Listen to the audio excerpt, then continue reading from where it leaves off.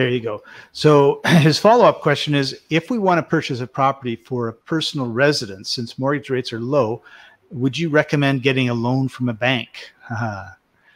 Well, you know, the truth be told, I don't know who your name is, but truth be told, this is Carlton.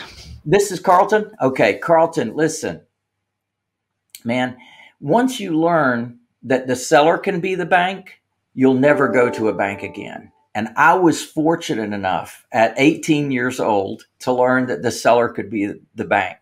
And I never forgot that. And once I learned, you know, the process of showing the seller what was in it for them and showing them how valuable it is to be the bank, and it's actually much better than the risk of the stock market and what have you, then I've never had to go to the bank.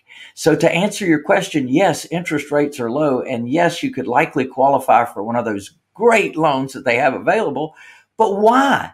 I mean, I have the same opportunity as well. Why would I do that when I can have a seller be the bank? And oh, by the way, there's no points. There's no closing costs. It's just so much cheaper to be able to work with a seller than to go through the traditional means.